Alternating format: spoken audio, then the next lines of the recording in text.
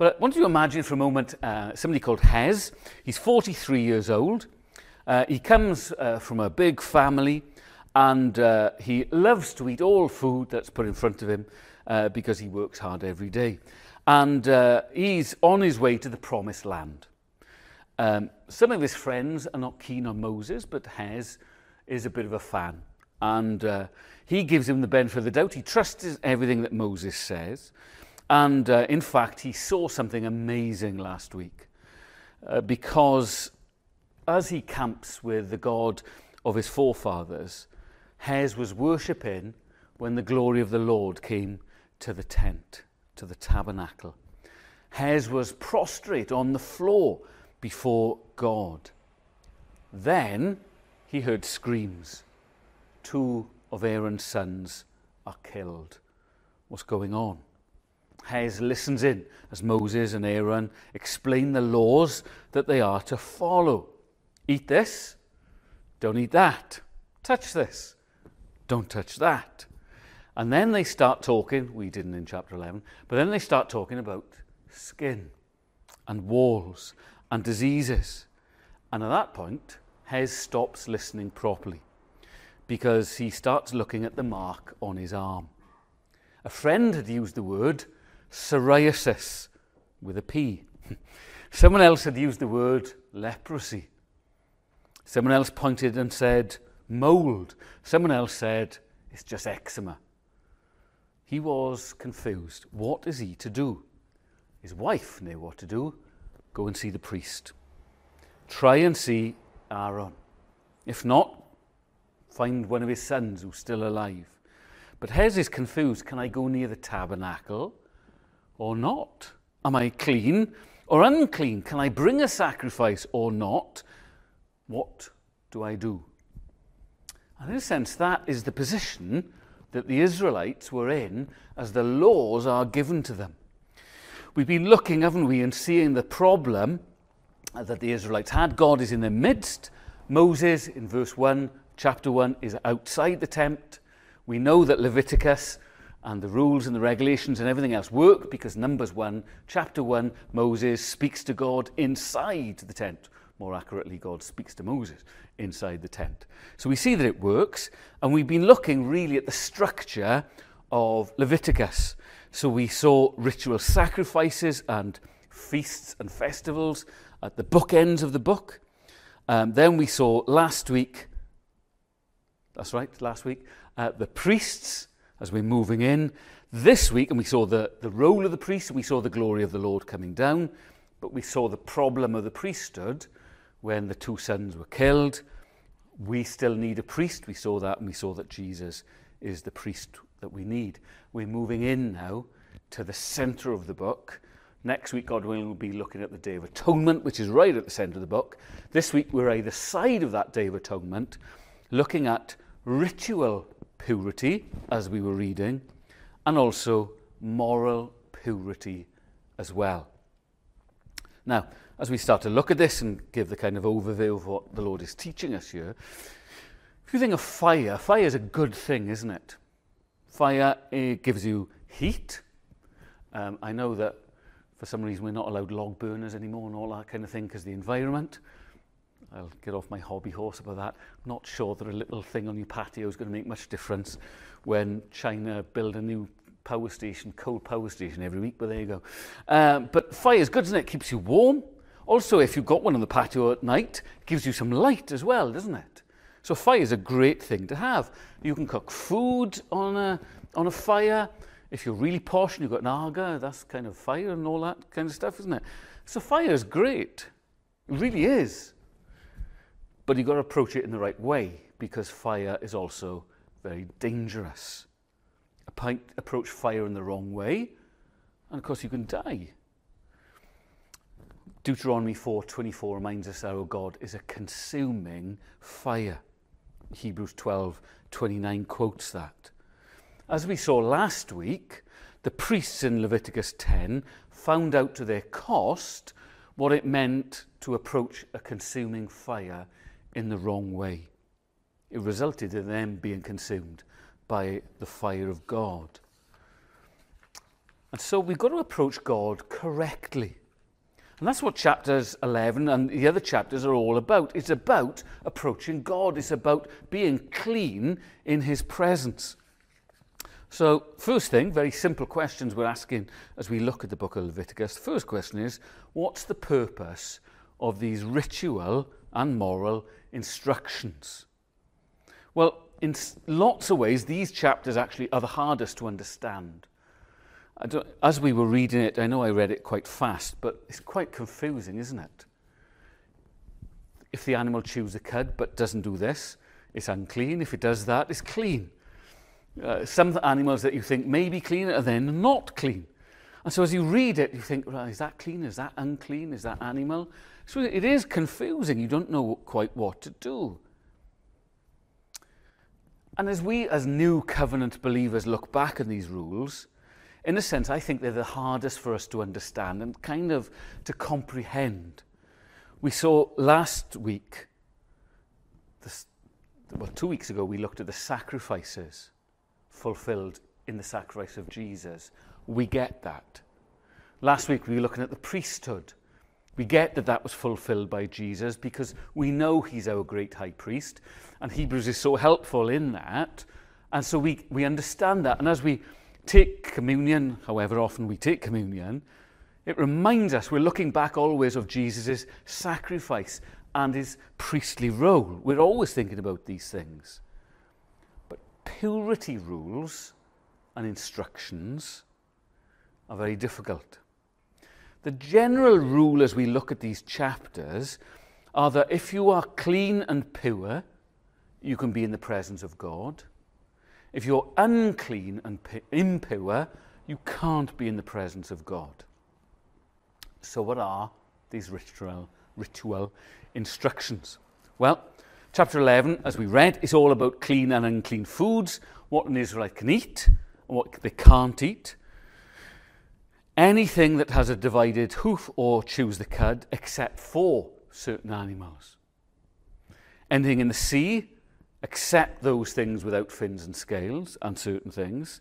Certain birds are unclean. Certain insects are unclean. As we were reading, if they've got joints in their legs, you can eat them, but if they haven't, you can't.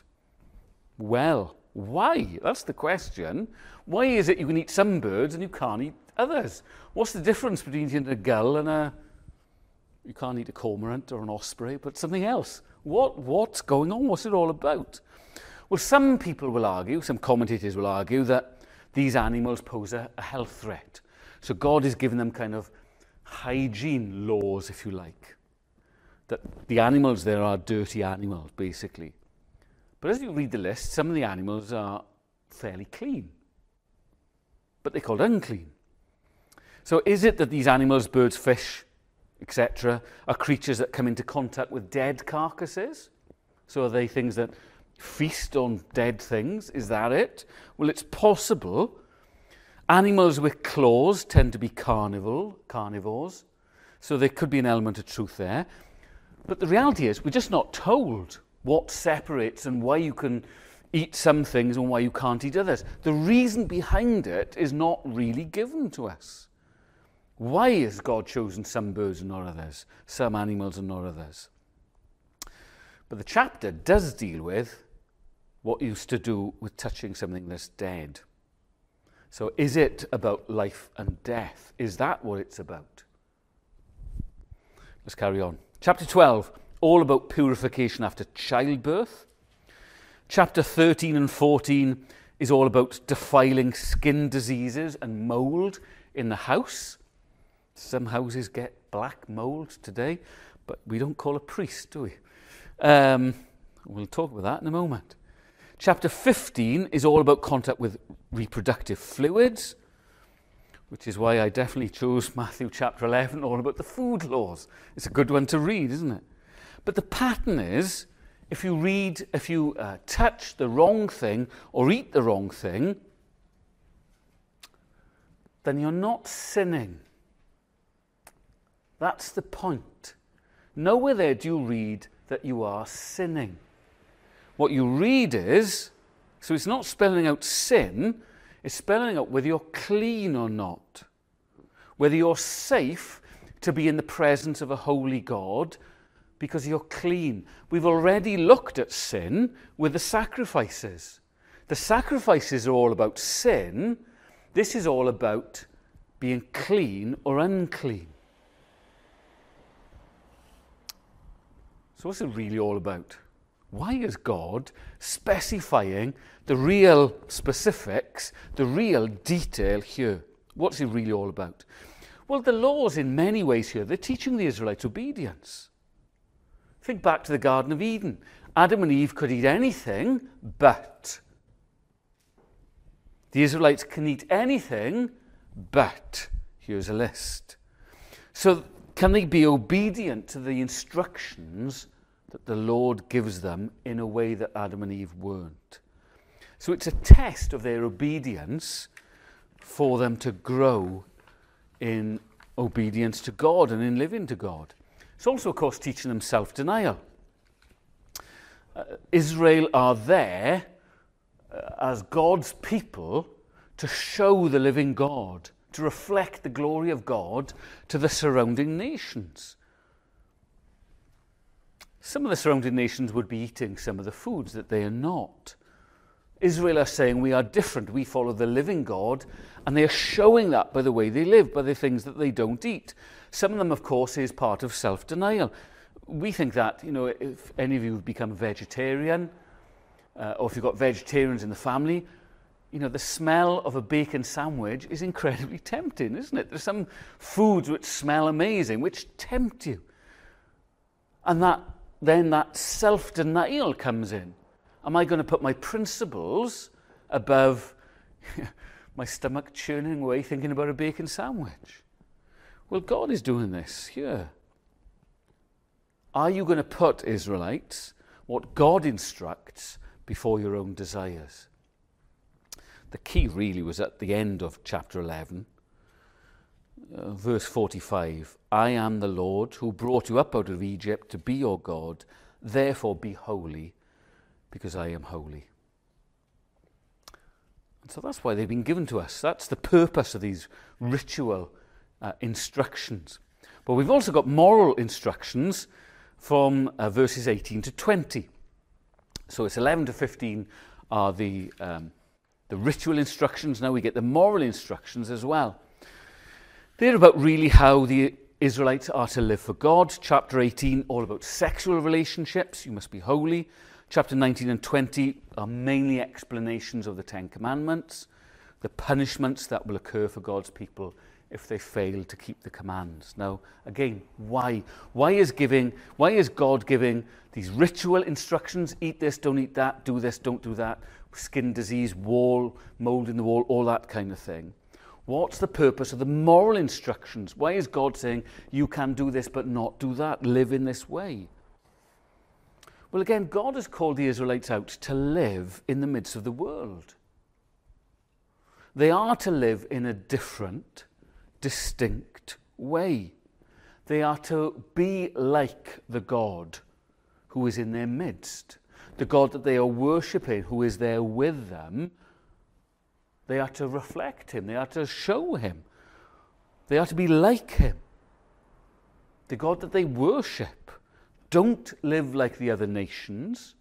Live like your holy God. And the three main areas really are social justice, sexual purity, and caring for the poor.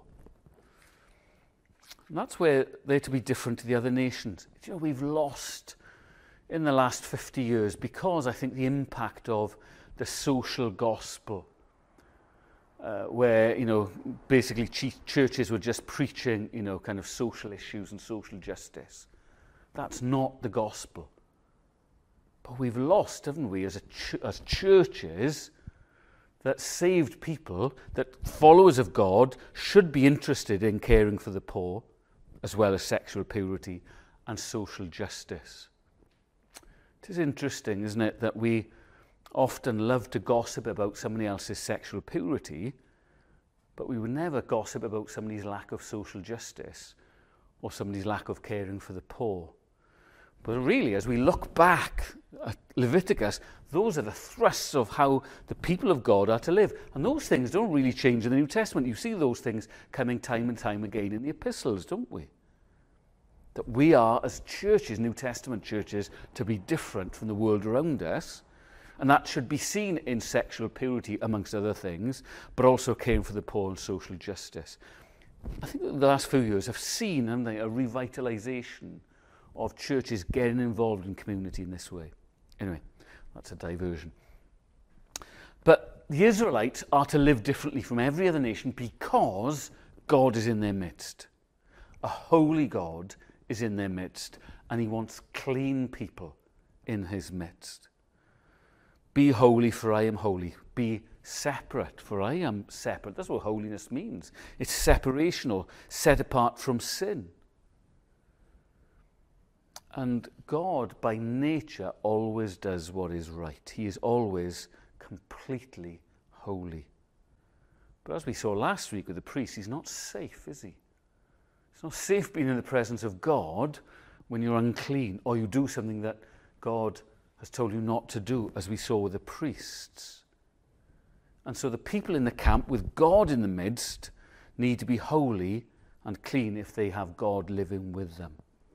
So, third thing, we've been looking at the same kind of structure in the last 2 weeks. How does Jesus fulfill these instructions? After all, Jesus has fulfilled the requirements of the law, all of it in its completion. The law and the prophets, he's fulfilled it all.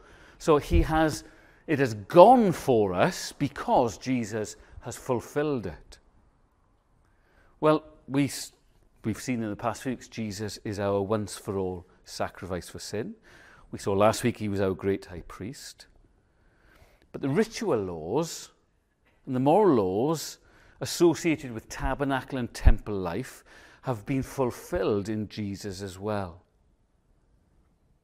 And by fulfilling those things, these things rather, then things associated with that way of living for God have gone as well because Jesus has fulfilled them. So we don't worry when we go to the fish market about whether our fish has got scales or not. We don't worry if you go to the Far East and you're eating fried insects or whatever, whether the insect has got joints in its legs or not, or forelegs or whatever. The reality is Jesus has fulfilled the law for us. We can't keep the moral law. We fail. That's why we look to Jesus. But what about the ritual purity laws?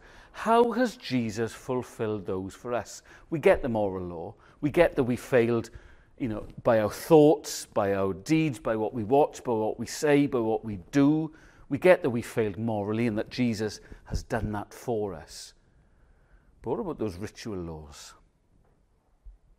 Because they are to do with tabernacle, temple life, approaching God, being pure, being clean.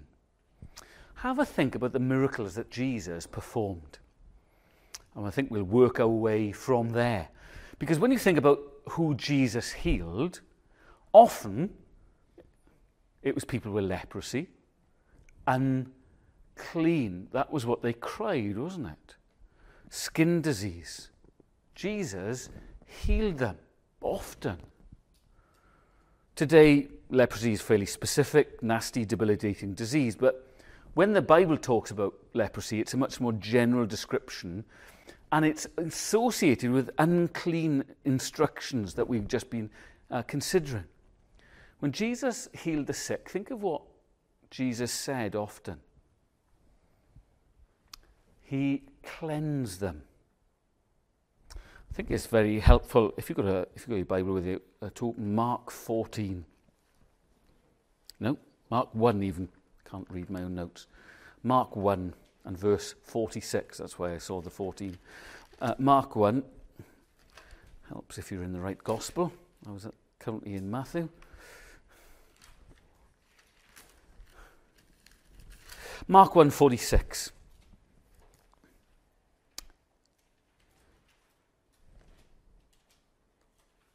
Well, there isn't a verse 46, so clearly, I've got the wrong thing. It's Mark 40 to 46. A man with leprosy, I can't type, that's the problem. A man with leprosy came to Jesus, begged him on his knees, "If you're willing, you can make me clean." Jesus was indignant. He reached out his hand and touched the man. "I'm willing," he said, "be clean." Immediately the leprosy left him and he was cleansed. Jesus sent him away at once with a strong warning. "See that you don't tell this to anyone, but go, show yourself to the priest and offer the sacrifices that Moses commanded for your cleansing as a testimony to them." It's really helpful, isn't it? Jesus cleanses him and the man is able to go to the temple. See what Jesus has done in fulfilling that? He's gone and the man now is able to go because Jesus has cleansed him. He's clean. He can go into the presence of God. Or Mark 5 and verse 25, the woman with the flow of blood. A woman was there who had been subject to bleeding for 12 years. She suffered a great deal under the care of many doctors, had spent all she had, yet instead of getting better, she grew worse. When she heard about Jesus, she came up behind him in the crowd, touched his cloak, because she thought, if I just touch his clothes, I'll be healed. Immediately her bleeding stopped, and she felt in her body that she was freed from her suffering. And once Jesus realized power had gone out from him, he turned around, "Who touched my clothes?" And then, we'll move on to the end, verse 34, "Your faith has healed you. Go in peace and be freed from your suffering." She can go in peace. Why?